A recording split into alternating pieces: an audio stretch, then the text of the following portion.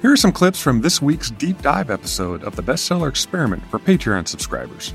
Hello and welcome to the Bestseller Experiment, a special deep dive episode that we record exclusively for our patrons and academics on the Bestseller Academy. And today is a horror special. We're doing a horror deep dive with the wonderful Adam Nevill. Adam is the author of the horror novels Banquet for the Damned, Apartment 16, The Ritual, Last Days, House of Small Shadows, No One Gets Out Alive, Lost Girl, Under a Watchful Eye, and many short stories. He's won many awards for his writing, including the British Fantasy Award and the Auguste Derleth Award for Best Horror Novel. Several of his novels are currently in development for film and television, and in 2016, Imaginarium adapted The Ritual into a major motion picture. Certainly one of my favourite of the recent batch of cracking British folk horror movies. Adam, welcome to the podcast. How are you today, sir?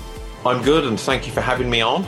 My absolute pleasure. We've got a selection of questions from our patrons and members of the Bestseller Academy. Some of them very perceptive and insightful. Some of them, well, quite strange. But let's start with a great one from LJ Reagan, who says, does Adam have a particular writing process for the scary scenes? For example, does he write them alone at night by candlelight to get himself in the mood? Or can he write the terrifying stuff as part of a regular writing session over coffee? Do you need to set the mood, Adam?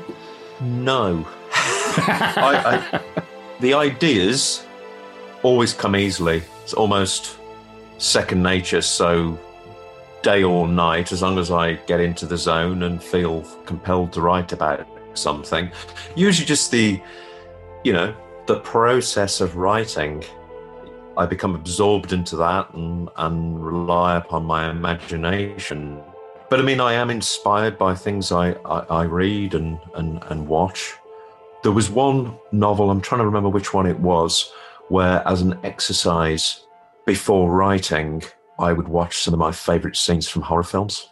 Excellent. And I often read the novel I have coming out this year, Cunning Folk. I read Ted Hughes' poetry in the morning before I started. Just, anything that helps get me into my own zone, as it were. But no, I don't need candles or darkness or mood or atmosphere. I can generate it myself. Excellent.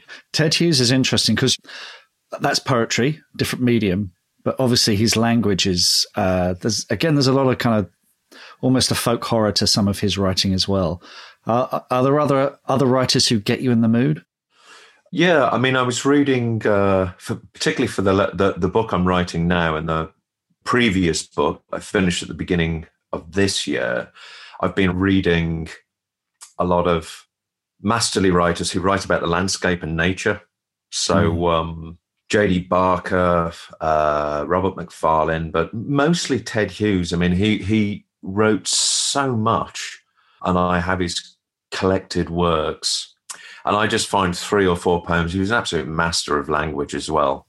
The mythic, folklore, his imagery was, he's second to none. I mean, he's I don't know, the equal of Shakespeare, perhaps. So to read the very best does help. I guess just put me into the right frame of mind, and it's a real stimulant. Mm-hmm. Mm-hmm. Writing the very best, though, sometimes can you kind of feel, oh, blimey, I'm never going to be this good. Why bother? Oh, yeah. I mean, there's plenty of writers that want to make me give up. It's odd.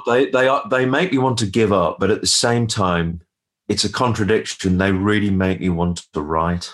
Cormac McCarthy is the one writer, particularly over the years. I mean, I read his books, get completely absorbed in them. Just the most marvelous use of language, and the fact that really everything matters on every page in his books. Yeah, the great themes and ideas about life and death and so forth. So I read those and often think, this is not something I can do, but strangely feel compelled to aspire, to be better. You can help support the podcast.